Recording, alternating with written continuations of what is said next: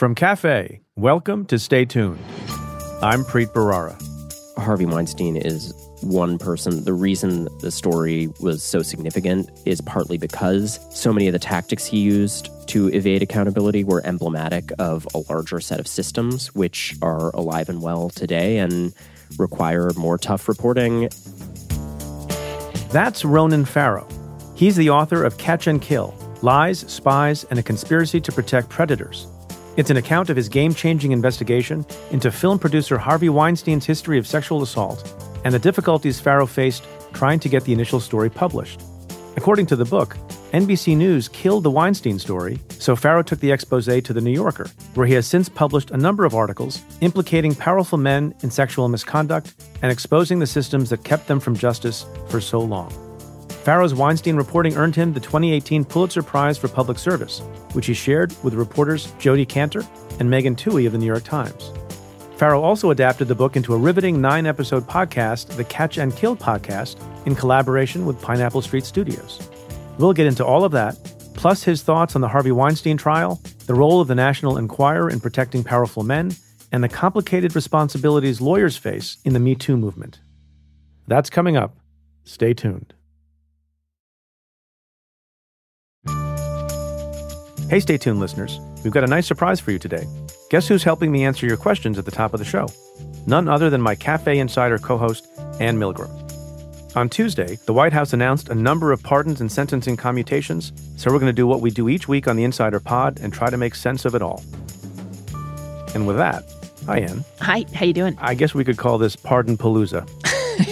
So, just when you think you can rest one afternoon, there's pardon after pardon. The three most, conspicuous and famous pardons: Bernard Kerik, the former police commissioner in New York City, who had been the nominee to be the head of DHS, the Department of Homeland Security. That went south. That was prosecuted by my office. He pled guilty and was sentenced while I was the U.S. attorney, although my predecessor, Mike Garcia, is the one who oversaw the charging against him. Michael Milken, one of the most famous insider trading cases of all time from 1990. And then Mr. Rod Blagojevich, the colorful former governor of Illinois, Democrat, who was prosecuted by my friend and former colleague, Patrick Fitzgerald, whom the president referred to as Fitzpatrick. On television yesterday, bunch of pardons. Let me read one of the questions from listeners and we can respond. This is from Ian M. Hill, who asks, what's the justification for any president to commute sentences or apply a complete pardon? Even if he, she were a former lawyer, how could they know better than the original judge, especially if the defendant pleaded guilty? #AskPreet. What do you make of all this, Ann? Yeah, I mean, it's a great question, and it's worth talking about clemencies and pardons, just big picture for a minute, which is that it's a presidential power. It's a constitutional power in Article 2 of the Constitution, and the idea was always that there be this sort of avenue for mercy or fairness, that if the president felt that it was inappropriate, that somehow the sentence was too long, or if someone had, for example, gone to prison, served their time, come out, done good deeds, and really taken responsibility, to sort of wash it away, to let them get on with their life.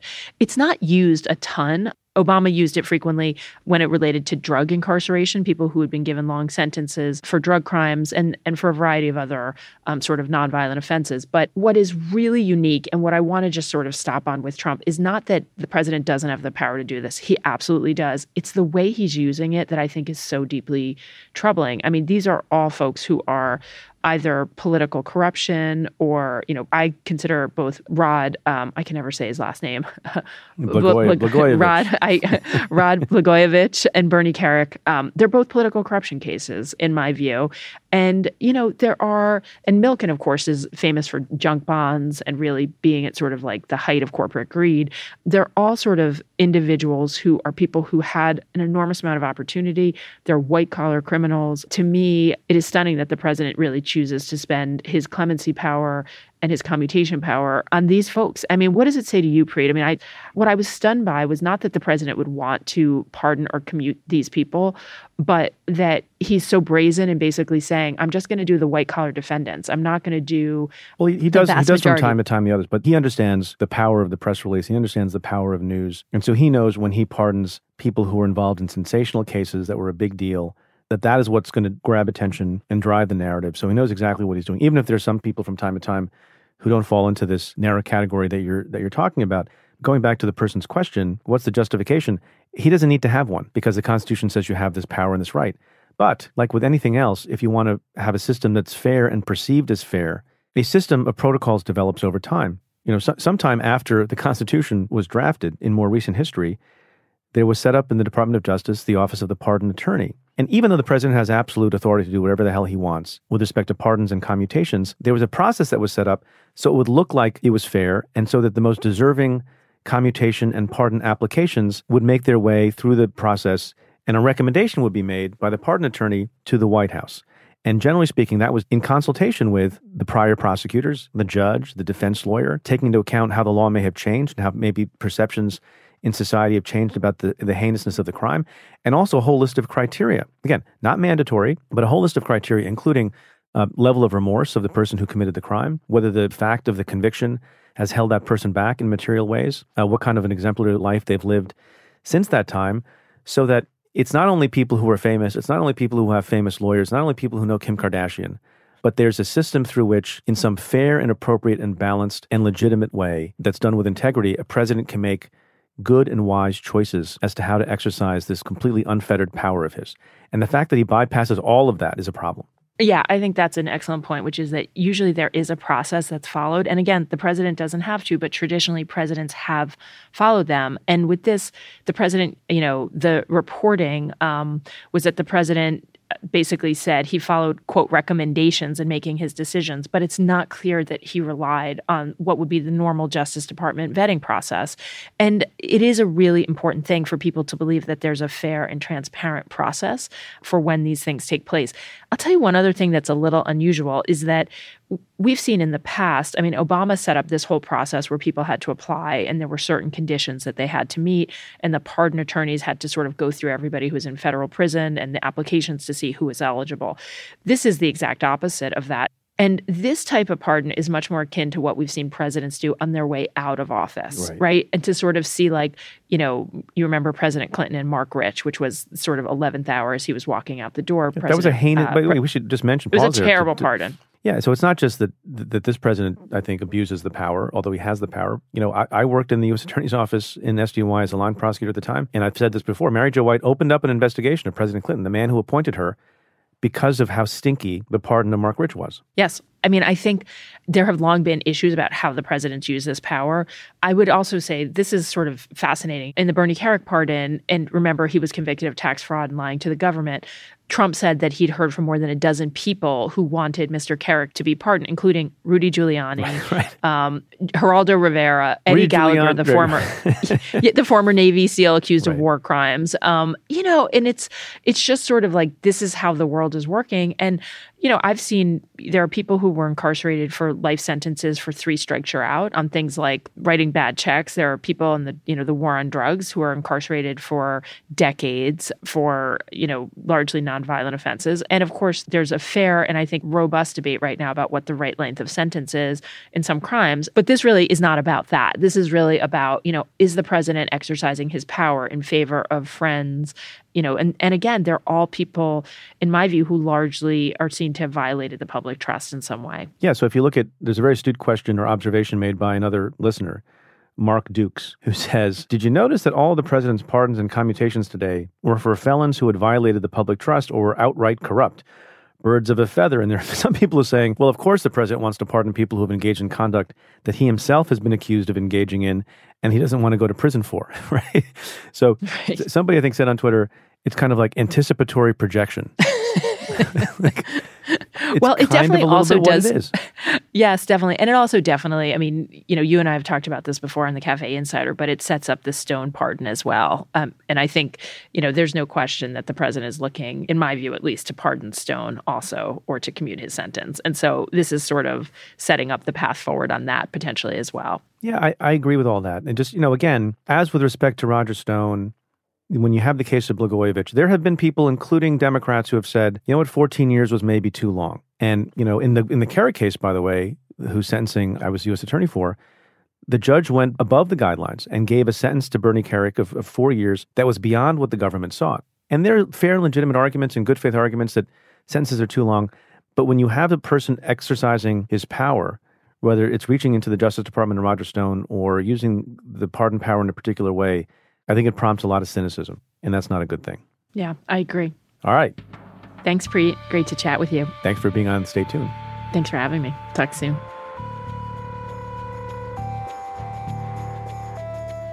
Hey, folks, so that conversation you just heard between me and Ann is the kind of thing we do every week on the Cafe Insider podcast. We break down the news, try to explain what's going on, make sense of what's happening. It's confusing to a lot of people. And we go deep and we go for a long time, usually up to an hour. Right now, you can subscribe for free for 2 weeks by going to cafe.com/insider. Try it out for free for 2 weeks at cafe.com/insider. Stay tuned. There's more coming up right after this.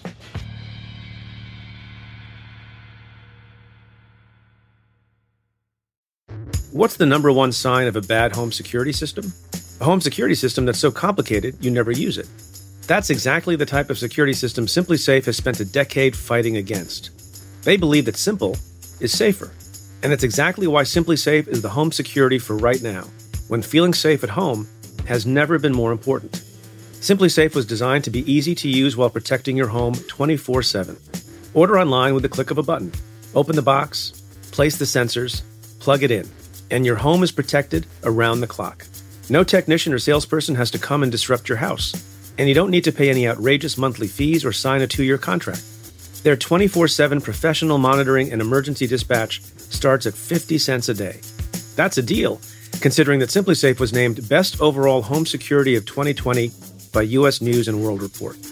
Head to simplisafe.com/preet and get free shipping and a 60-day money-back guarantee. That's simplisafe.com/preet to make sure they know that our show sent you.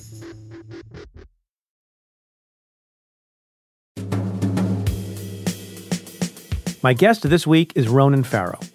Farrow has been at the journalistic forefront of the Me Too movement, publishing explosive allegations in The New Yorker, implicating film producer Harvey Weinstein, former New York Attorney General Eric Schneiderman, Supreme Court Justice Brett Kavanaugh, and former CBS President Les Moonves. His book, Catch and Kill, Lies, Spies, and a Conspiracy to Protect Predators, recounts the obstacles he faced in publishing sexual assault allegations against Weinstein. This isn't Farrow's first time on the show. A prodigious scholar of foreign policy and the law, he joined us to talk about the future of American diplomacy in April 2018. But today, he joins me to talk about the complicated roles that lawyers have played in the Me Too movement, the shady world of intelligence firms, and how NBC News tried to kill his Weinstein reporting. We also talk through Donald Trump's relationship to the National Enquirer, SDNY's role in prosecuting Me Too-related cases, and the importance of whistleblowers in speaking truth to power. That's coming up. Stay tuned. Ronan Farrow, thanks again for being on the show one more time. Thank you for having me back. It's good to have you back. It's been a while. I basically browbeat you until you let me back. That is not true. I was just coming up to you at parties and saying, why won't you let me back? I don't go to parties. Sure. So I'll let that untruth stand. It's one of the only untruths. Your street cred. It's one of the only untruths you let stand. That's true. So let's talk about, let me first congratulate you on your book, which is not that new at the moment, Catch and Kill, Lies, Spies, and a Conspiracy to Protect Predators. Podcast by the same name. You're welcome. Yes. Podcast by the same name. Can we do one thing before we get into all these issues that are continuing to vex the country and the Harvey Weinstein trial that has gone into deliberations even as we speak? It's Tuesday, I think, February 18th. Yeah, you may have a problem of a verdict coming down between us. Well, we're going to record two versions of this. We're going to record one, assuming, well, three actually. Conviction, acquittal, hung jury, right? So get prepared to be here for 3 hours. But last time you were here, just one unfinished bit of business.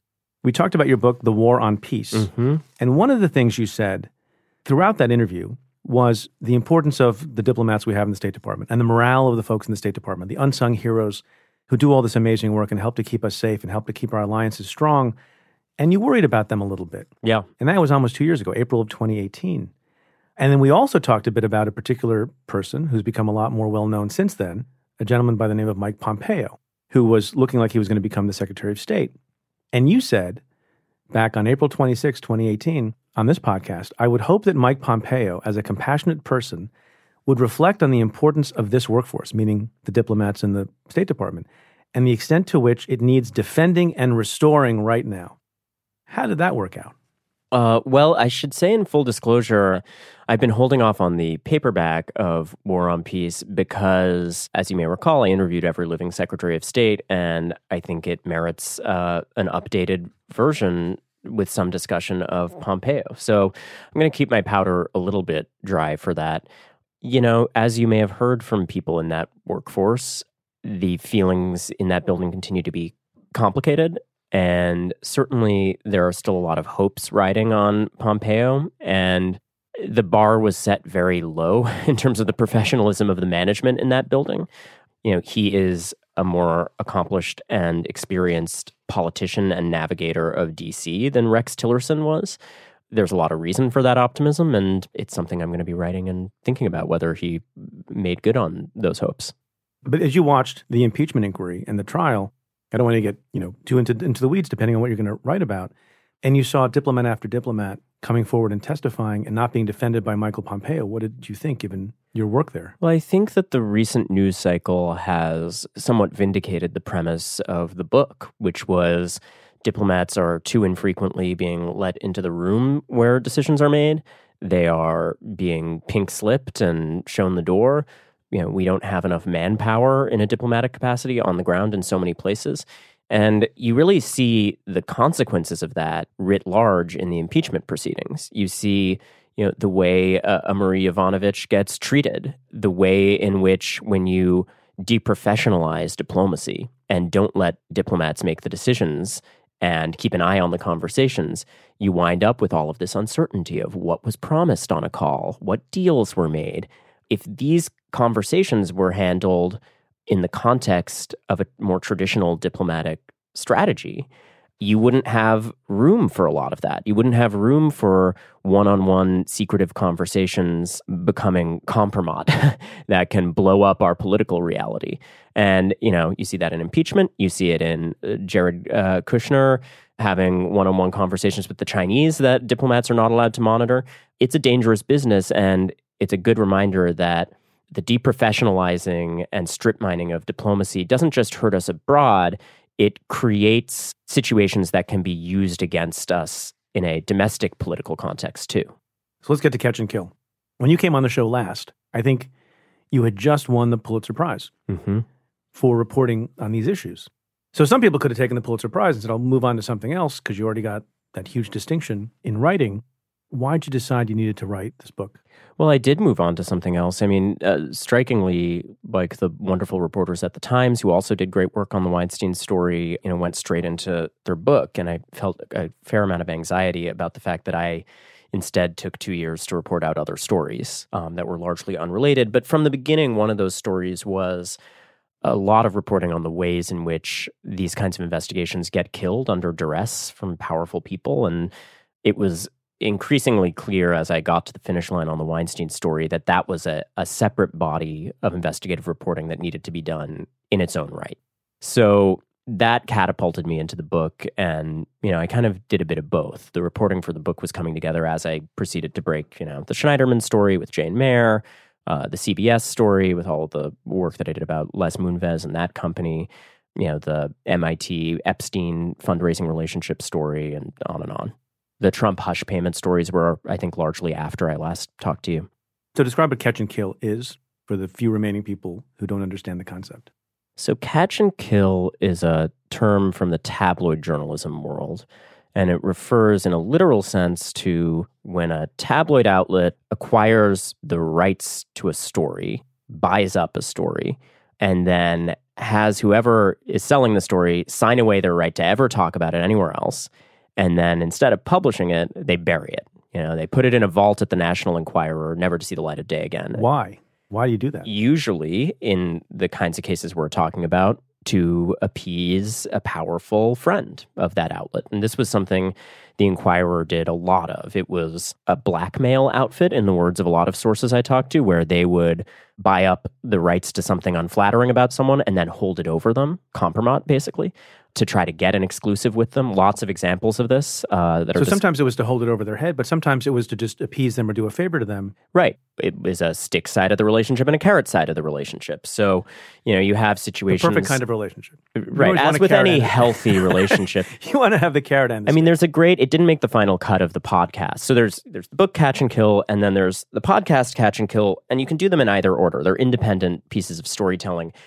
Probably my favorite canon order is the book, in which you get this whole arc of a sort of mystery thriller plot, and then the podcast where you get to spend an hour a piece with major characters in it, learning their life stories and side plots and so forth.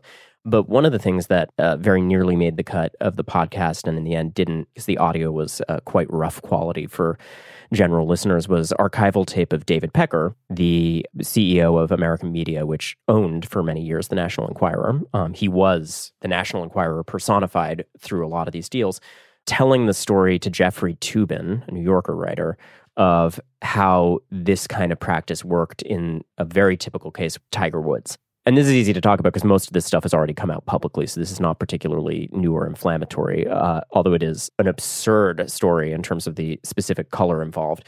They, through their network of moles and people who call in to try to sell a story for $1, got a tip from the mother of a woman who was having an extramarital fling with Tiger Woods. And the woman was And this is back before all this became known. Yes, that's right. And the woman was a waitress at a diner that Tiger frequented, and the mother narked and called the Enquirer and sold this tip. And the Enquirer proceeded to, put guys in the bushes, basically, where Tiger and this young woman would have parking lot rendezvous of various kinds. And there was actually a case where they caught them in the act, and they tried to adjourn the act and run away. Did you say adjourn the act? Yeah. So your legal degree sometimes comes back to haunt you. Yeah, it's just the worst. You can't bring me anywhere, Bree. Yeah. But they were able to get the story anyway because the young woman had thrown out a used tampon because there was some urgency to the act, apparently, and they just needed to do it right then and there. So the Enquirer reporters, this is the kind of muckraking you're talking about, collected this used tampon and DNA tested it and were able to get the story. And then that's sort of the absurdity of tabloid journalism in general, journalism with air quotes. But the interesting and significant part is how the pattern of buying and burying stories work and how it can be held over people. Because in that case, what they did was, they went to Tiger's lawyer and said, as he narrates it in this tape, he's like, we never explicitly cut a deal. It was all sort of just suggested. We have this. Would you like to finally say yes to doing a cover story for one of our, sports magazines we have in this publishing empire? Tiger has been saying no for several years. Will he say yes now that he knows that if he doesn't, maybe this story will include a lot more unflattering details? And is that done expressly? Well, you do this, otherwise we're going to do that?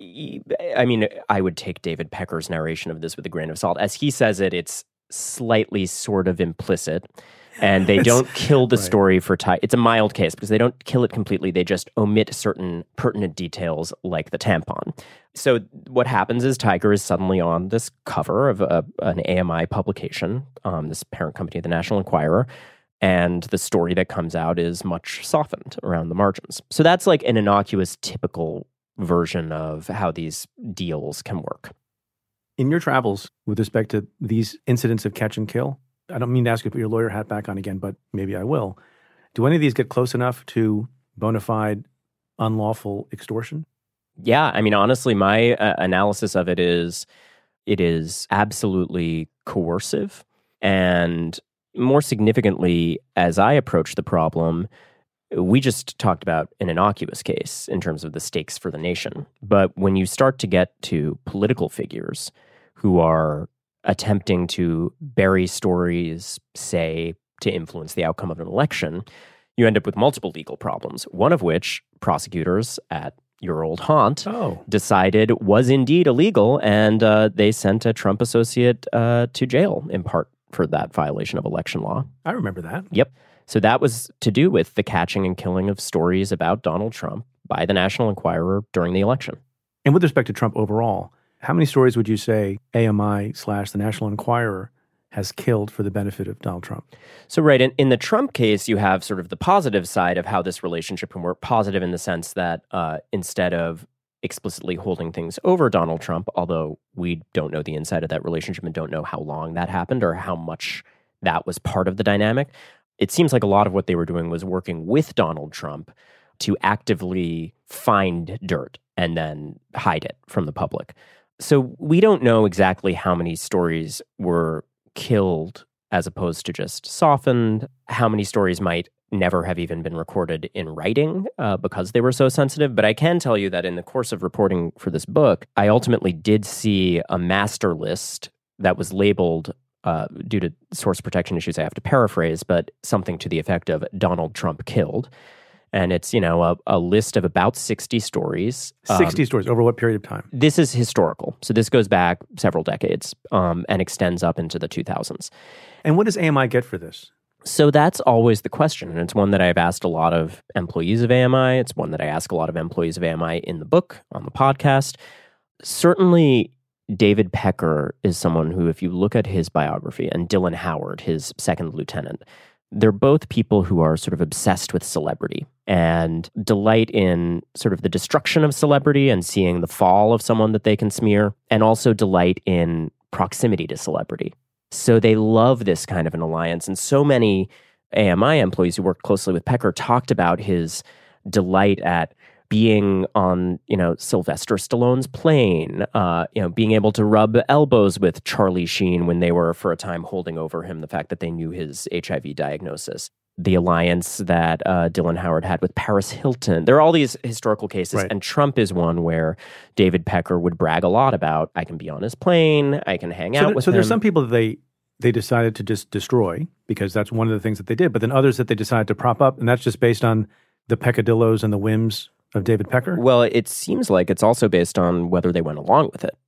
I think that these can become relationships where there's an attempt to hold something over someone and they play ball and say, okay, I'll cut a deal. And then it becomes an ongoing deal and a relationship that they have. Or there are cases where people don't play ball and then they get smeared. I mean, the Jeff Bezos case is a great example. In a separate context, as you write about at length in the book, and I want to get into it a little bit, there was a point in time when you used to work for NBC. Mm-hmm. And some of this future award-winning reporting that you did, groundbreaking discovery that you engaged in, you thought you were going to put on the air at NBC. And that didn't happen. Your legal past is also coming back to haunt you. What did I say? Thank you for calling it groundbreaking discovery. It was more interesting than actual legal discovery. I'll change the phrase. Depending on the case, sure. Groundbreaking reporting. Ronan Thank you. Farrow. So there was no catch here, but there was a kill on the part of NBC. Right, and you're pretty frank about how that went down. So in the context of the book, the term catch and kill becomes relevant and was very clearly the correct title, both because the trail of clues ultimately leads to Harvey Weinstein's relationship with the National Enquirer, where he was one of these people who was using them to dig up dirt on his opponents, to kill stories. Basically, by the end of when the Weinstein story was breaking, Dylan Howard, the second in command at the National Enquirer at the time, was, moved into Harvey Weinstein's offices, in the words of many sources around this, spending a lot of time with him, going through files of dirt, trying to save Harvey Weinstein and intimidate or smear his victims. Dylan Howard denies this, et cetera, et cetera. That's all reflected in the book. And then the trail of clues leads onward from Weinstein and the National Enquirer to Trump and the National Enquirer, which then led me to a number of significant stories about what was happening during the election. So that's part of the plot of the book in a literal sense, catch and kill. There's also a figurative meaning, which you're getting at here, which is, we've talked in the weeds about the actual tabloid practice, but it is emblematic of a larger problem, which I really think is one of the big threats to our democracy and our basic freedoms, which is restraints placed upon the free flow of information by powerful people, whether it's literally using a tabloid to buy up stories and suppress them before voters can see them in an election. In this case, as what prosecutors found was an undeclared campaign contribution and a violation of campaign finance law. Or it can be the more attenuated thing that happens all the time, which is a powerful person leans on an outlet to get a story killed. And in the case where I was encountering it, it was very clear it was happening to me and my producer from a very early point.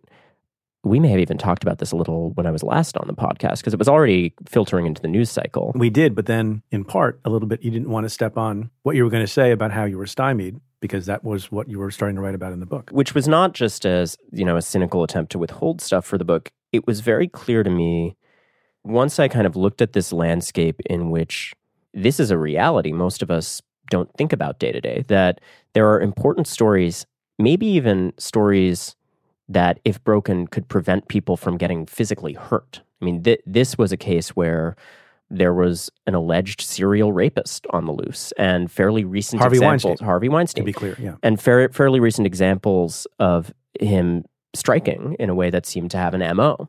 And so the stakes weren't just the abstract problem of what if an important story gets killed, but also a literal, what if the next person who walks into a room with this guy doesn't have that information, isn't armed with that and the knowledge that they maybe should protect themselves. In fairness to outlets for a moment, you would agree, though, that when such a sensational allegation and serious allegation is being reported on with respect to somebody, whether they're powerful or not, that the outlet should be somewhat cautious. Absolutely. And rigorous. So there's a reason each one of these stories that I break takes such a massive amount of time and such a massive legal and fact-checking undertaking. None of the stuff in the book is fired from the hip. This stuff was vetted and revetted. But your point in the book and elsewhere is that NBC, with respect to these stories, was not being sort of your usual responsibly cautious outlet. They were not acting in good faith. That's right. So what I was saying before about not just withholding that information, for kicks because I wanted people to read it in the book, it was also because it became apparent to me and everyone else on a journalistic level who witnessed what happened at that company, that something big and strange had happened. That, out of fairness to all of those people who killed the story at NBC, I mean, my maxim is always fairness to the subject of the reporting, had to be investigated thoroughly. And it did take 2 years of tracking down to the point where in the book you can read all those transcripts of secret calls they've now admitted that they had with Harvey Weinstein, all the cases in which they assured him it would be killed. And, we're now far enough out from the book that this has been much litigated. Rachel Maddow got on air and said, I've corroborated the claims in this book. They did kill the story. People on their own air called for leadership change, for an investigation, which they've refused to have. There's been no outside investigation there. And the key players at that news division are still in their jobs. The facts are now not really at issue. I think people know that story was killed inappropriately, and you can read a detailed timeline of it in the book. But the retrospective point I would make, Preet, is when that blew up into the news cycle, it was this big contentious thing. But since the book came out, so many executives who reported directly to Steve Burke, the at the time CEO of NBC Universal, and that's part of what happens in the book, is this classic thing, like a scene from The Insider where CBS kills the big tobacco story, where the lawyers are ready to go seek comment from Harvey Weinstein and the journalists are ready to go. And then the president of the network, this guy Noah Oppenheim, says, you can't go to seek comment from Harvey Weinstein. We got to go to my boss. And then that guy says, we got to go to the parent company. So it gets kicked up and up and up. And so since the book came out, so many of those executives at the parent company have said, oh, yeah, they were just casual about saying they were killing it. Steve Burke would sit in meetings and say, oh, my God, Harvey Weinstein's calling all the time. This is such a pain in the ass. And, one recounted asking him, well, like, is it true? And Burke just looking at him like it was crazy, saying, what, is it true? We can't run it. I'll never hear the end of it. So I point that out to illustrate, as this is happening, to the people involved, the killing of a story like this usually just feels banal and expedient. Steve Burke was a smart businessman with a background in running theme park gift shops. He's not a journalist. Whenever you have a news organization embedded in a large company like that, and TV news organizations have to be because TV is an expensive business. So like the nature of the beast is you're going to have a big parent company most of the time. You have a lot of mixed equities. That guy's running a movie studio that's more significant financially, fiscally, than the news division. Yeah, so for them, because sometimes it's the case that you're worried about a lawsuit. In this case, it was much more about the business arrangement and lost opportunities and getting on the wrong side of somebody who has power and fame, or is that not so? I think that's an oversimplification. Because what Harvey Weinstein was delivering in those calls was threats that he was going to sue everyone into the ground. And he had hired Charles Harder, who was the attorney who brought down Gawker. So there was a combination of sticks and carrots. He sends Noah Oppenheim a bottle of Grey Goose to celebrate the killing of the story afterwards. And we have all those comms in the book. And, that's a guy he's working on who is a screenwriter, is his great passion. And he's worried about those relationships. So there's that kind of the carrots incentive part of the relationship and the leaning on them.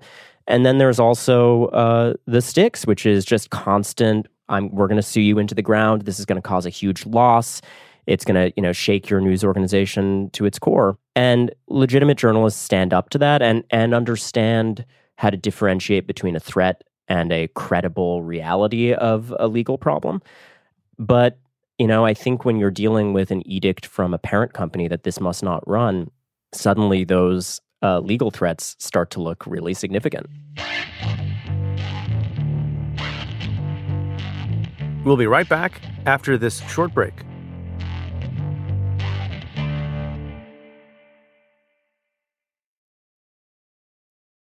I'm confused about something. I think maybe listeners might be also. Because the context in which I think of stories being killed, there's a parallel one from my old universe. And that is a concern people have that there's an investigation going on in the Southern District or in the District of Columbia or somewhere else, and that Bill Barr might be wanting to kill an investigation, not quite the same as killing a story, because he's beholden to the president. And I've often thought about that and suggested to people, it's really hard to kill something when it's fully formed and it's on the eve of indictment, or in your case, on the eve of publication, that if you really want to go about it the right way, whether it's in good faith or in bad faith, and in both circumstances, I think we mean bad faith, you want to never get Ronan out on the road in the first place. You want to nip that thing in the bud. You want to make sure that there are people in place, if you're nefarious, and not get it so far down the line that now Ronan will have a good cause for saying, this was a true and real story. It's so true and real that I ultimately got it published in the New Yorker. I could write a book about it. Explain that to us. And that's astute and exactly what happens here. What you see is, we bring in the first on-the-record interviews in, February. Rose McGowan was showing her face saying, Harvey Weinstein raped me. First not using the name on the record and then naming him on the record and saying NBC can use that. And we had that for months and months. And then very rapidly, we had a tape of Harvey Weinstein admitting to it. This tape we've discussed before that was suppressed during a criminal investigation. And it started to become harder and harder for them to just say, actually, you should stop reporting. But they did say that. I mean, from the beginning, from the first on-the-record interview, we start getting these strange calls, me and my producer, both of us independently being told, let's just put this on the back burner. Let's have you not be on the road working on this. But was there ever a direct order that you need to stand down? Yes. So it escalates to that. It starts with, why is this a priority? Your career's going so great, Ronan. Your series is doing well. Why focus on this? It'd be a shame if something happened to that lovely career. Honestly, I mean, when you review the transcripts of a lot of these communications, they're very menacing. And it's very clear that there's an effort to stop this from the beginning, which goes from the euphemisms, back burner, a lot of use of that phrase, back burner it, all the way up to, you have got to stop, you need to cancel that interview. But that effort fails. What ultimately succeeds in the end is the thing about which they have ultimate control, and that is whether they air it or not. Fair? Well, it's more actually they send it out the door finally. There's a confrontation. So my producer and I respond to those initial efforts to slow roll the story and order us to back off. The producer is told, a wonderful journalist named Rich McHugh, you shouldn't be taking calls about this, focus on other things. They try to assign Rich to other stories. Then we keep reporting somewhat in secret. There's all sorts of ways in the book that we try to keep it under the radar because our assessment is, well, maybe they're just spooked initially, but to your point you made earlier, once we have it all solid, it'll be fine. And then we get it solid to the point of literally having audio of him admitting to an assault. And then it becomes even more uncomfortable because they're still trying to find ways to say no. And it comes to a head where we have more incoming interviews. The story is still racing along in terms of the reporting. More women are coming forward. There's a woman who is willing, Ali Canosa, who's willing to go on camera and make this incredibly serious assault allegation. And there is a hard order basically without explanation. There's been a lot of, do we have enough? And is it news? And is it worth it? But there's never been a reason articulated to us why there would be an order to stop. There's various excuses. Wait for this next landmark. Wait for this. Wait for us to assign another person. But once everything is in place and there's no more legitimate excuses and we have more interviews coming in and we're ordered to stop, I finally am in a position where I just have to say no. And then I'm very rapidly told, you've been terminated. You're not getting another deal. We're both told you need to absolutely stand down. If you're going to go rogue and continue reporting this, NBC can't have anything to do with it. And finally, we're all terrified that they're going to sit on the story, that I'm not going to be able to bring it somewhere else is the big fear. So I try to negotiate a solution where I can walk away with it. And it's you can read in the book how it went down, but it's a real high wire act. And I am able to basically extract from Noah Oppenheim, this president of NBC, look, I don't know what's going on here. Clearly, there's no meeting of the minds on getting this on air now. why don't I bring it to a print publication? And he has suggested this in various conversations already. One of the strange things about this fact pattern is the executives at NBC start saying, what you've got here is a great Vanity Fair story. What you've got here is a great New York Magazine story. But does that mean... And so I take him up on it, and I walked out the door with it. But does that mean that they were less concerned about protecting Harvey Weinstein and more concerned about just it not being on them? I think it's both. I mean, there's clearly a leadership level decision to protect Harvey Weinstein on this. It's not worth the fight. There is also, there's specific stuff being held over them. I delve into all the different facets of this. But there is also a real symptom of just your garden variety corporate cowardice, where exactly what you just said is happening. Every single person in that chain of command passes the buck. And there's a sort of soliloquy that Noah Oppenheim gives me in the end where this is starting to break out into the press. It's becoming a scandal. And he kind of wails to me, like, if there's ever a chance to tell people, I wasn't the villain. And he says, I had a boss, and it was this guy's fault. It was that guy's fault. It wasn't me. And I do that for him. I say, like, okay, Noah Oppenheim wasn't the villain, but that is so often what, if you want to use the term villainy, that's what he went to, looks like, right? It's the banality of evil. Yeah, I mean, it's not to invoke that phrase specifically, which obviously has a very specific historical context, but certainly it is a kind of totally banal risk avoidance and corporate cowardice that leads to a lot of people getting hurt, a lot of bad things happening. None of the people whose job it was to stand up and say, as a matter of principle, journalistically, this is going to be a big enough story. I mean, bear in mind, just a few weeks later, it ran in the New Yorker and won the Pulitzer. But B, as a pragmatic risk assessment, I'm the president of a news network. It's my job to see when killing a story this overtly is going to be bad for the company, which it was. No one realized, this is my job. Everyone does it's above my pay grade. Right. So that's one of the big lessons that I walk away from this body of reporting with, that sometimes it is your job. Stand up and do what Rich McHugh, that working level producer, did. It actually wasn't his job to safeguard the story, but he did everything in his power to do so, including ultimately losing his job over it. What you just mentioned raises an interesting issue for me that I hadn't thought about. The ethical obligation you have to get permission from an outlet to run a story that you were working on while you were at that outlet at some other outlet. In other words, did you have the view that NBC sort of owned the property that was the investigative reporting you were doing, so you needed to get their blessing to go to the New Yorker, or could you have just done that on your own anyway? Well, Harvey Weinstein was sending legal threat letters to me saying, I know NBC is killing the story. They have given me written assurances that they are terminating all reporting about me and won't pursue that reporting in the future. Essentially, I have a deal with him, was his claim. I have a deal with NBC. And then B, he was saying, NBC has assured me they're going to make a copyright claim on this material, that they will assert their intellectual property rights over this footage. And it gets to a relatively untested area of law. The New Yorker's legal view, the New Yorker article uses all those interviews. It doesn't use the video. It uses the contents. And the New Yorker's view was, first of all, the idea that NBC would actually make good on those promises to Harvey Weinstein is absurd. It would look totally bizarre. It would never hold up in court. And second of all, there is no real legitimate legal claim to the ideas and quotes in the interview. They have an intellectual property right in the footage that they paid for the crews to create. But nevertheless, they're a powerful company, and I was afraid that they might make good on that. They were already behaving so strangely on this that I needed to get out of there. I was going to say in a way that, preserved my future as much as possible, but it was increasingly clear that was a lost cause. But certainly get out of there in a way that limited the likelihood that they were going to impede the story elsewhere. So there was one other threat that Harvey Weinstein made to NBC, I guess, relating to exposing a dark hypocrisy on the part of NBC that you write about in the book, which relates to Matt Lauer. Mm-hmm. Explain what that was about. Well, this gets back to catch and kill, the literal tabloid use of the term catch and kill. Harvey Weinstein had this deep relationship with the National Enquirer. Increasingly, the National Enquirer's editor-in-chief, Dylan Howard, was holed up with him as his strategic second-in-command. They were going after any and all dirt they could find on anyone who was working to expose Harvey Weinstein and anything he could use as leverage. And in that same period, Dylan Howard pulls a file of killed stories related to Matt Lauer, We have tape in the podcast, actually, of in this very period of the summer of 2017, Dylan Howard very openly saying, we're very focused on Matt Lauer right now. And they did, this isn't speculative, they did indeed start to run story after story about Matt Lauer, including Matt Lauer and various forms of sexual impropriety.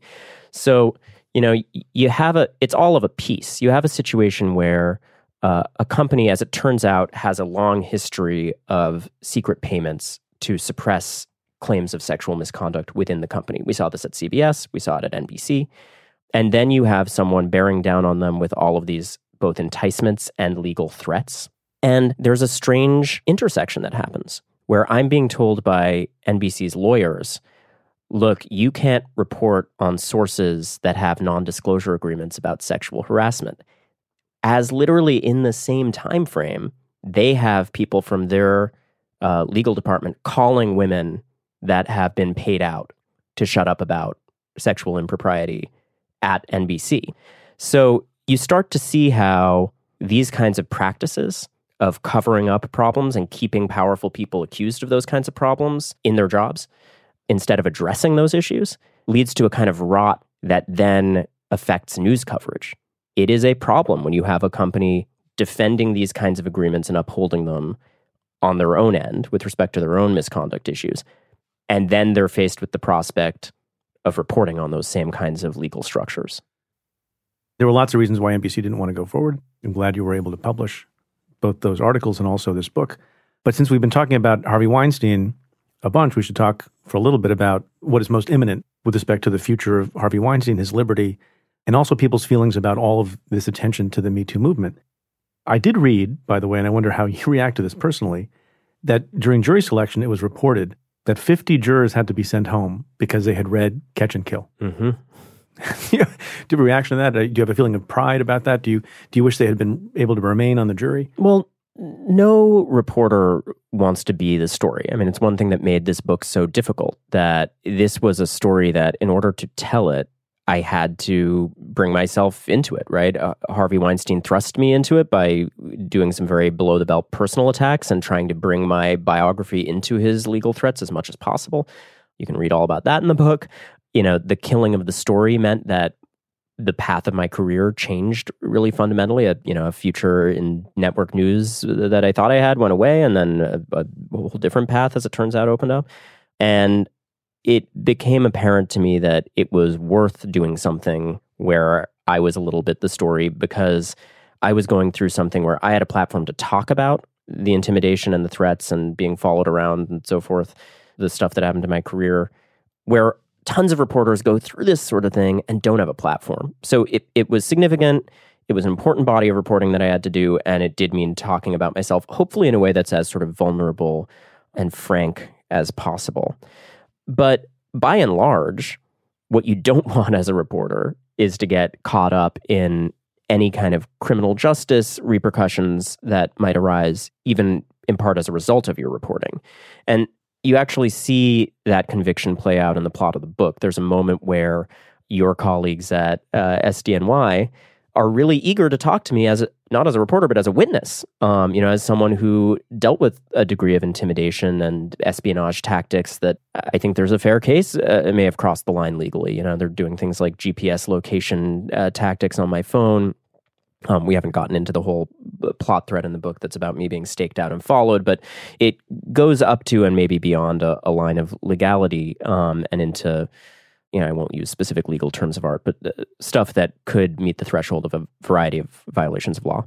And so there's a real crystallization of this dilemma where ultimately the general counsel at the New Yorker, Fabio Bertoni, and I decide I'm not going to say yes and come in and talk to them as a witness, because our first principle is to be journalists and separate from that. And even when we support what's happening in a legal proceeding, that seems like it's a good move towards accountability, our first priority is to remain disentangled from that and to protect sources involved. And the moment you open the door to that kind of a conversation with law enforcement, you are risking giving up sensitive reporting material in some way.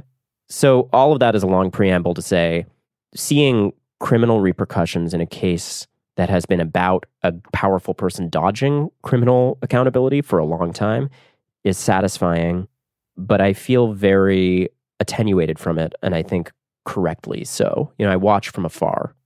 I wonder why that is, because when last you were here, we had a fairly extended discussion about Cy Vance, the Manhattan District Attorney, who you were fairly critical of for not having brought a particular case that involves that tape you were talking about against Harvey Weinstein. And I think there's some members of the police department who also thought that was a case that should have been brought. That case wasn't brought and never has been brought. But now you have the current criminal case against Harvey Weinstein. Why do you think the current case happened? Don't you think it has something to do with the reporting that you and others did, and a lot of people in the Me Too movement have shed light on how important it is that this stuff be brought to court and people held accountable? Of course. It's absolutely as a result of a whole community of reporters that forced a spotlight on this where law enforcement had dropped the ball for a long time. And despite the excellent efforts of the NYPD, this DA's office dropped the ball. The reality of reporting being solid enough to lead to criminal proceedings is something I only welcome. The fact that, a lot of jurors had read the book and that made voir dire like a little more complicated in this case is only a source of gratification to the extent that I would care about such a thing at all. The fact that Harvey Weinstein's attorney, brought in a dog-eared copy of Catch and Kill and read from it in open court in an effort to discredit one of the accusers, I would humbly submit a misconstruing of what is written in that book. Basically, they tried to take a case in which a woman was initially afraid to talk and present it as an inconsistency. But certainly, they're welcome to it. That's the way it should work. I put out reporting into the public. It can be used, however, in a criminal process. I think it is separate to become involved directly in any way beyond the use of the reporting that is You're not already a witness out there. at the trial. That's right. And they're, like the Los Angeles authorities are building what could be a very strong case potentially. And there again, there's been outreach and, inquiries about can they have any reporting material. And they're really good guys in that DA's office and women. And I think would never subpoena a publication or be adversarial in that way. But, it's a hard conversation to say, hey, I support what you're doing, but I also can't be a part of it because my job is different. Yeah, it's a weird paradox. Yeah, it is. You have to keep those things separate. And in the federal system, you probably couldn't be issued that subpoena. It has to go right up to the Attorney General, I believe, to issue a subpoena like that, even if it's for a good purpose and to hold people accountable. It would be a dark day, I think, if people trying to build these kinds of cases ran around trying to strong-arm journalists into turning over materials. So how strong do you think the pending case against Harvey Weinstein is in Manhattan? And the reason I ask that question is that I want to ask you, what do you think will be the consequence of a conviction and, on the other hand, an acquittal? Well, it's without a doubt for many of the sources that I've worked with a significant moment because it's the first time that there have been criminal proceedings against a guy who, in the eyes of many of them, should have faced criminal justice much sooner. And already the way that the trial has played out has been illustrative of the many extreme tactics someone of this stature and wealth can throw at a case to chip away at it. One of the episodes of the podcast is about Lucia Evans. She shows up in the book as well. One of the first women to accuse Harvey Weinstein of rape, and she was a lead accuser in the criminal proceedings too. Really made a very difficult decision to upend her whole life yet again to go up against Weinstein in court. And it's very interesting how he managed to get that charge dropped. He sicked private investigators on everyone around this thing and openly talked about that, bragged about it, said, we got this charge dropped because of the work of our private investigator. His attorney said that at the time. And they were able to discredit one of the NYPD detectives on the case. And, basically, as it was told to me by sources in that DA's office, they continued to find this woman credible. But there were enough process issues raised. Enough was done to assail the integrity of this cop that the charge was viewed as being kind of tainted. So, you rapidly get a sense of why it's taken so long. And because of all of that, Preet, I guess the answer to the question, I don't have a crystal ball. I think the case is stronger than not. But ultimately, Harvey Weinstein's story is the story of a long journey of evading accountability. And it would be the least surprising thing in the universe to see that happen again. Are you worried a little bit that the movement and the issue is much larger than Harvey Weinstein? He might be one of the worst and most famous and most heinous exemplars of the issue and the problem in American society. but it doesn't begin and end with him. And is there a worry that we place so much emphasis on this moment because he's the one person of his stature who's being hauled into court, that either way, that a conviction we will put too much weight on as if there's some broad vindication when there's so much other problematic things going on. And on the other hand, an acquittal will be overly demoralizing. Do you worry about that? I think you're framing it in exactly the right way. I mean, I don't know who the disembodied people putting a huge premium on it are, but certainly I would advise them not to. I mean, both in the sense that within this process of various law enforcement offices trying to hold Harvey Weinstein accountable, the New York trial is just one little piece of the puzzle. You know, if he gets off in New York, there's a significantly more robust case waiting in Los Angeles. You know, it's going to be a long time if there isn't a conviction here. It'll be a long time before we actually know that Harvey Weinstein is not going to be convicted. So I think it would be a mistake, even within the process of this one case, to ascribe too much significance to this ruling that's coming up. But also more broadly, you're absolutely right. Harvey Weinstein is one person. The reason the story was so significant is partly because so many of the tactics he used to evade accountability were emblematic of a larger set of systems which are alive and well today and require more tough reporting and more strides towards accountability. Right. None of his enablers are on trial. Right. None of the people who knew what he was doing are on trial. None of the people who turned a blind eye are on trial, and they will never be on trial. Yeah, and I think that's where that kind of behavior, the aiding and abetting of these crimes, and I really do think that's what happened, you know, when this story got killed over and over and over again, when people around Harvey Weinstein looked the other way, I think crimes were aided and abetted. Those aren't acts of complicity that we have criminal charges for right now, and that's fine, but I think that it's all the more important in those cases that the court of public opinion really take a hard look at those systems that enable this kind of criminal activity year after year. You mentioned the court of public opinion. And so my question is about not how the court of public opinion should, as I think you rightly say, should focus on these systems and protocols and issues that cause these problems to arise and this violence against women to arise, but how the court of public opinion should operate with respect to specific cases against specific men, specific allegations made. And so, you know, very loyally in my view of all these things about, you know, what is truth, what isn't, who's culpable, who isn't. Harvey Weinstein has gone to trial. We'll see what happens in that case. But there are scores of other allegations, some of which are just somebody saying that somebody did something, and others of which have been vetted through, you know, rigorous reporting with contemporaneous witnesses and, you know, all sorts of corroborating facts that still never end up in a court of law. And those are still, in our system of justice, right, considered allegations that will never be tested or adjudicated in any way. They just are sort of out there, whether it's Ronan Farrow, who we can understand is a responsible journalist, and maybe other people reporting who are maybe less responsible. How should the public judge the people who have been accused through reporting, but then ultimately never have their day in court in either direction? Well, it's clearly case by case. So you draw the distinction between someone who is accused in a lightly reported context of a serious crime or even a completely unreported context. You know, there's all sorts of social media posts saying so-and-so did such and such a terrible thing.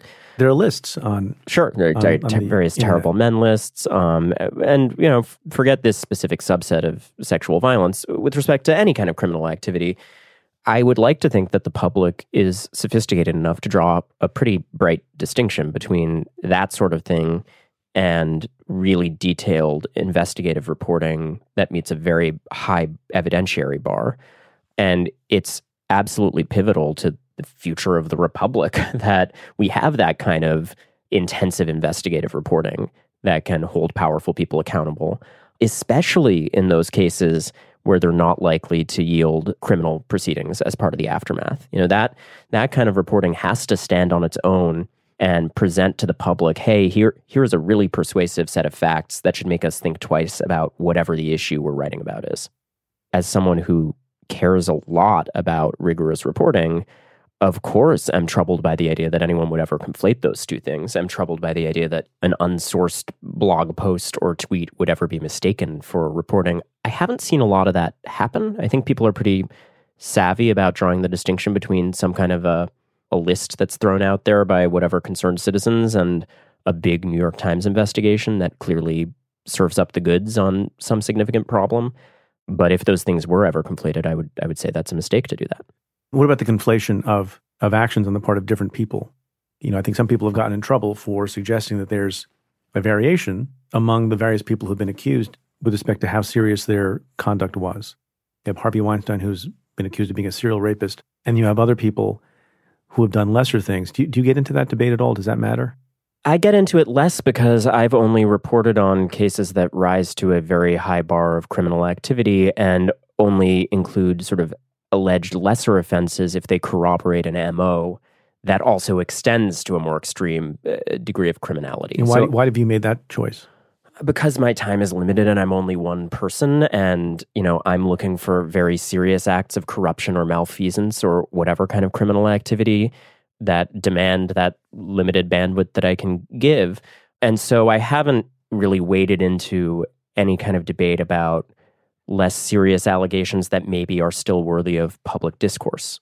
I think that there absolutely is a space that's kind of an overlap in the Venn diagram where it isn't necessarily a degree of seriousness that would be the anchor point of a big body of investigative reporting for me that I spend a year hunting down, but it still demands some legitimate conversation about, was this okay? I think it's totally permissible that would happen. And I think we've actually seen some pretty good newspaper reporting that falls into that more in-between category. I'm going to talk about lawyers for another second. We're both trained lawyers, although I practiced, you didn't. But lawyers played a big role, both in a good way and in a bad way, in a lot of these stories and throughout your book. Do you have a view on what the role of an attorney should be in connection with these allegations? And there was particular targeting of you and hiring of a firm named Black Cube. I'm throwing you a whole bunch of objectionable compound questions to get at this issue and have you maybe explain to us how you're thinking about the role of lawyers acting ethically and appropriately has evolved, if it has evolved at all. It's something I've given a lot of thought to as someone who, got into the legal profession because I believed in it, and took the bar and paid my bar dues because I still believe in it. And who encounters stories all the time that come to light because of good lawyering. So many whistleblowers that I've worked with are represented by, wonderful attorneys who do that kind of work of working with government whistleblowers or other types of whistleblowers. Every story that I do sees the light of day because of good media lawyering, because Fabio Bertoni, the general counsel of the New Yorker, is a badass, and really is oriented towards both legal caution and journalistic empowerment as his goals. At every publication where you see tough stories breaking, it's probably because a lawyer got behind it and said, okay, here's how we do it carefully and do it right, but do it. And then, as you suggested, the book is riddled with instances of lawyers doing things that seem totally contrary to the ethics of the profession from my standpoint, that are duplicitous, that are underhanded. There's the whole sort of phalanx of attorneys who shielded Harvey Weinstein and went after reporters working on the story and accusers trying to bring these kinds of claims to light. You have someone like Lisa Bloom, who's really a double agent in the plot. Explain that. So Lisa Bloom is a self-styled women's rights activist. She's someone who was a regular on my cable news program, always talking about the perils of powerful men evading accountability after alleged sex crimes, representing victims of Bill Cosby and Donald Trump and so forth, and who had written voluminously on how credible my sister's claim about Woody Allen was, and is someone I turned to for advice as I was working with these sources with NDAs, and NBC was getting hinky about that kind of reporting on NDAs, before I had uncovered the full story of why, and who, at the time, unbeknownst to me, was representing Harvey Weinstein to try to kill stories about him and smear his accusers.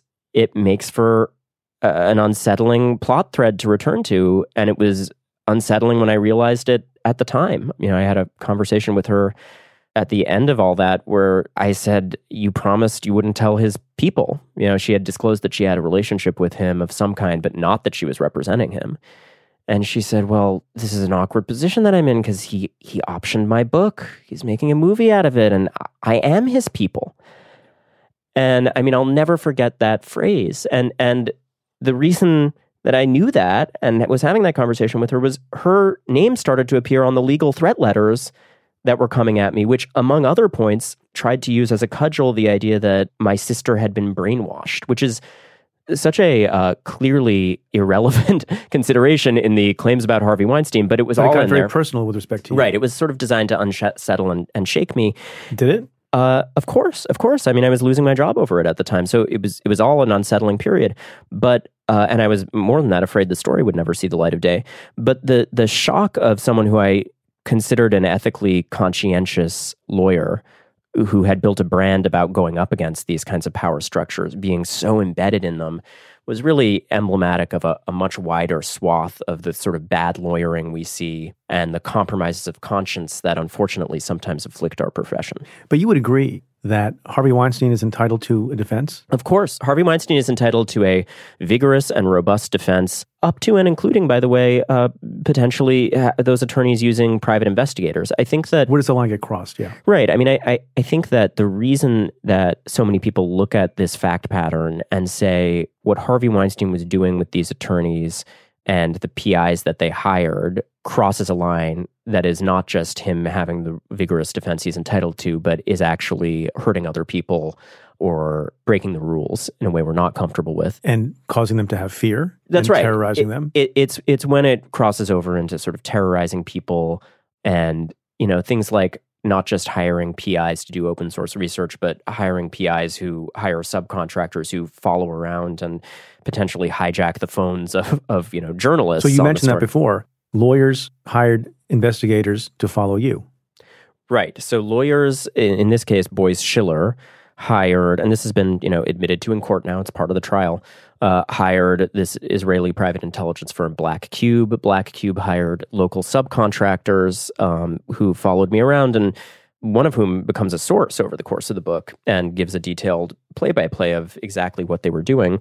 And, it would have to be determined in a legal proceeding when and where and if that crossed legal lines. But I can tell you, being on the receiving end of it, it's not the sort of thing you want to see happening routinely to reporters working on stories. And certainly it was enough that SDNY did open a fraud investigation. As far as you know, were you followed here? I'll be sure to sick my tails on you, because we don't want our guests being intimidated when they come on. Stay tuned. Thank you, Preet. And you seem not to have been. The other facet of bad lawyering that I would just point to before we move on from this point is there's the kind of direct support for Harvey Weinstein and his effort to kill this story that crossed a lot of lines. And then there's the lawyering around efforts to report on this. Overall, I am so grateful for the lawyers who empower these stories and the fact that I landed in a place where I encountered that. And so my predominant feeling is a positive one, but it is worth noting that this story stayed quiet as long as it did, and people continued to get hurt as long as they did, partly because media lawyers and news outlets bowed to power and the edicts of their bosses that were made for unjournalistic reasons, and were willing to articulate, pretty thin, phony legal arguments to try to cover for that. And you see, lawyers with legitimate reputations, Kim Harris, who used to work at the White House, saying things that you could look at her and know she didn't buy that this was a real legal threat, but doing her soldier's best to follow an order to kill a story about an alleged serial rapist. Let me just end on a more upbeat note, because something you wrote struck me, and it's this. I would not have written this book if I thought it was just a glum and dreary account of how broken our systems are or how acute the power imbalances. It is a hopeful story about how whistleblowers at every turn expose the truth. It certainly is. Thank you for that, Preet. I've been heartened by the whole reaction to this book. It was a real labor of love.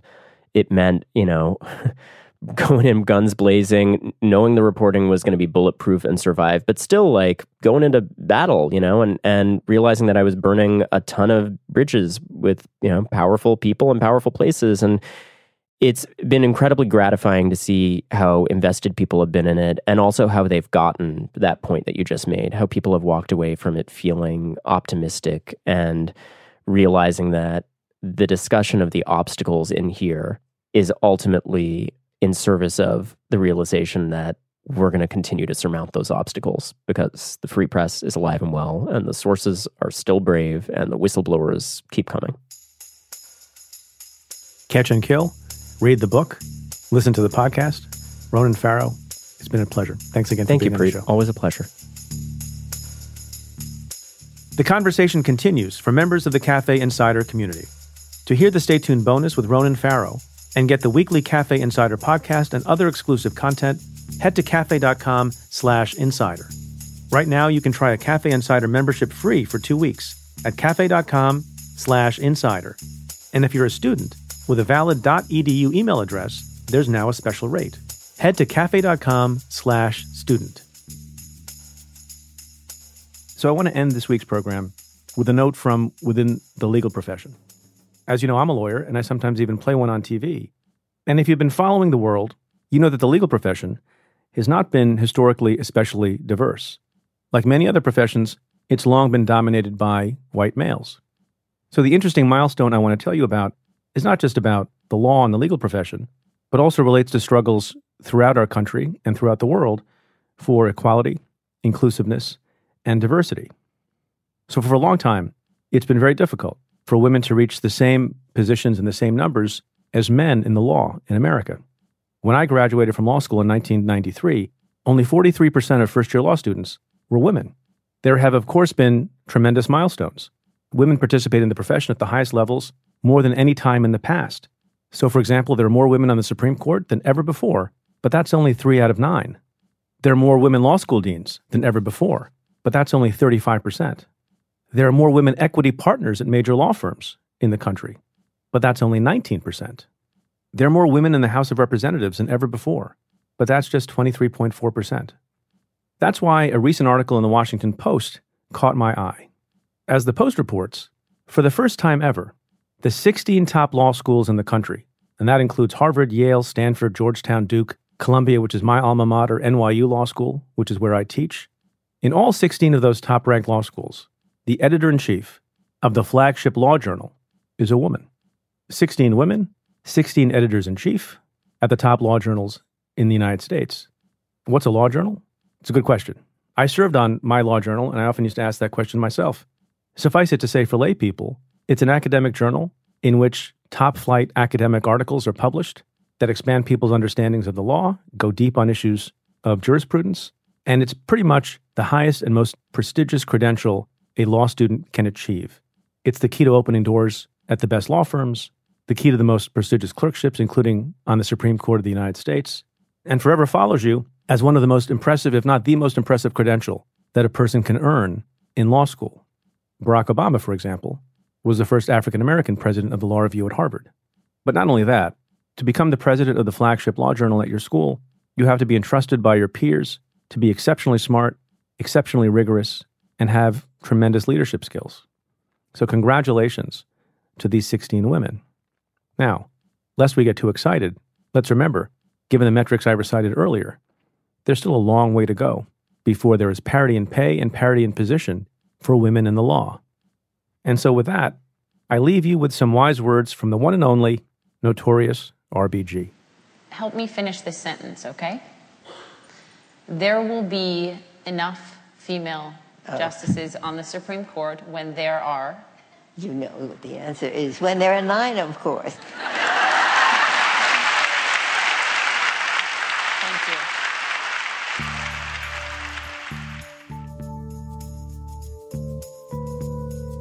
Well, that's it for this episode of Stay Tuned. Thanks again to my guest, Ronan Farrow.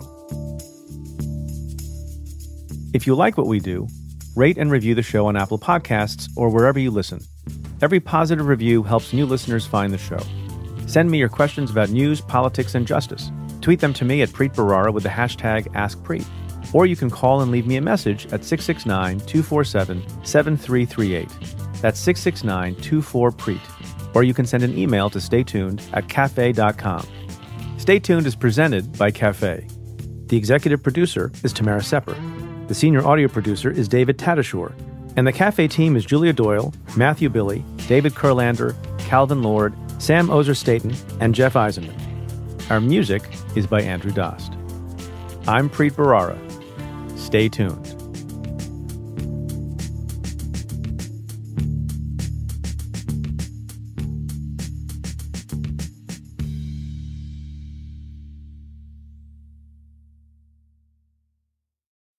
Simply Safe is the home security for right now, when feeling safe at home has never been more important. Simply Safe was designed to be easy to use while protecting your whole home 24/7, starting at 50 cents a day. Order online easily. Open the box, place the sensors, plug it in, and your home is protected around the clock. No technician has to come to your house. Head to simplysafe.com/preet and get free shipping and a 60-day money-back guarantee.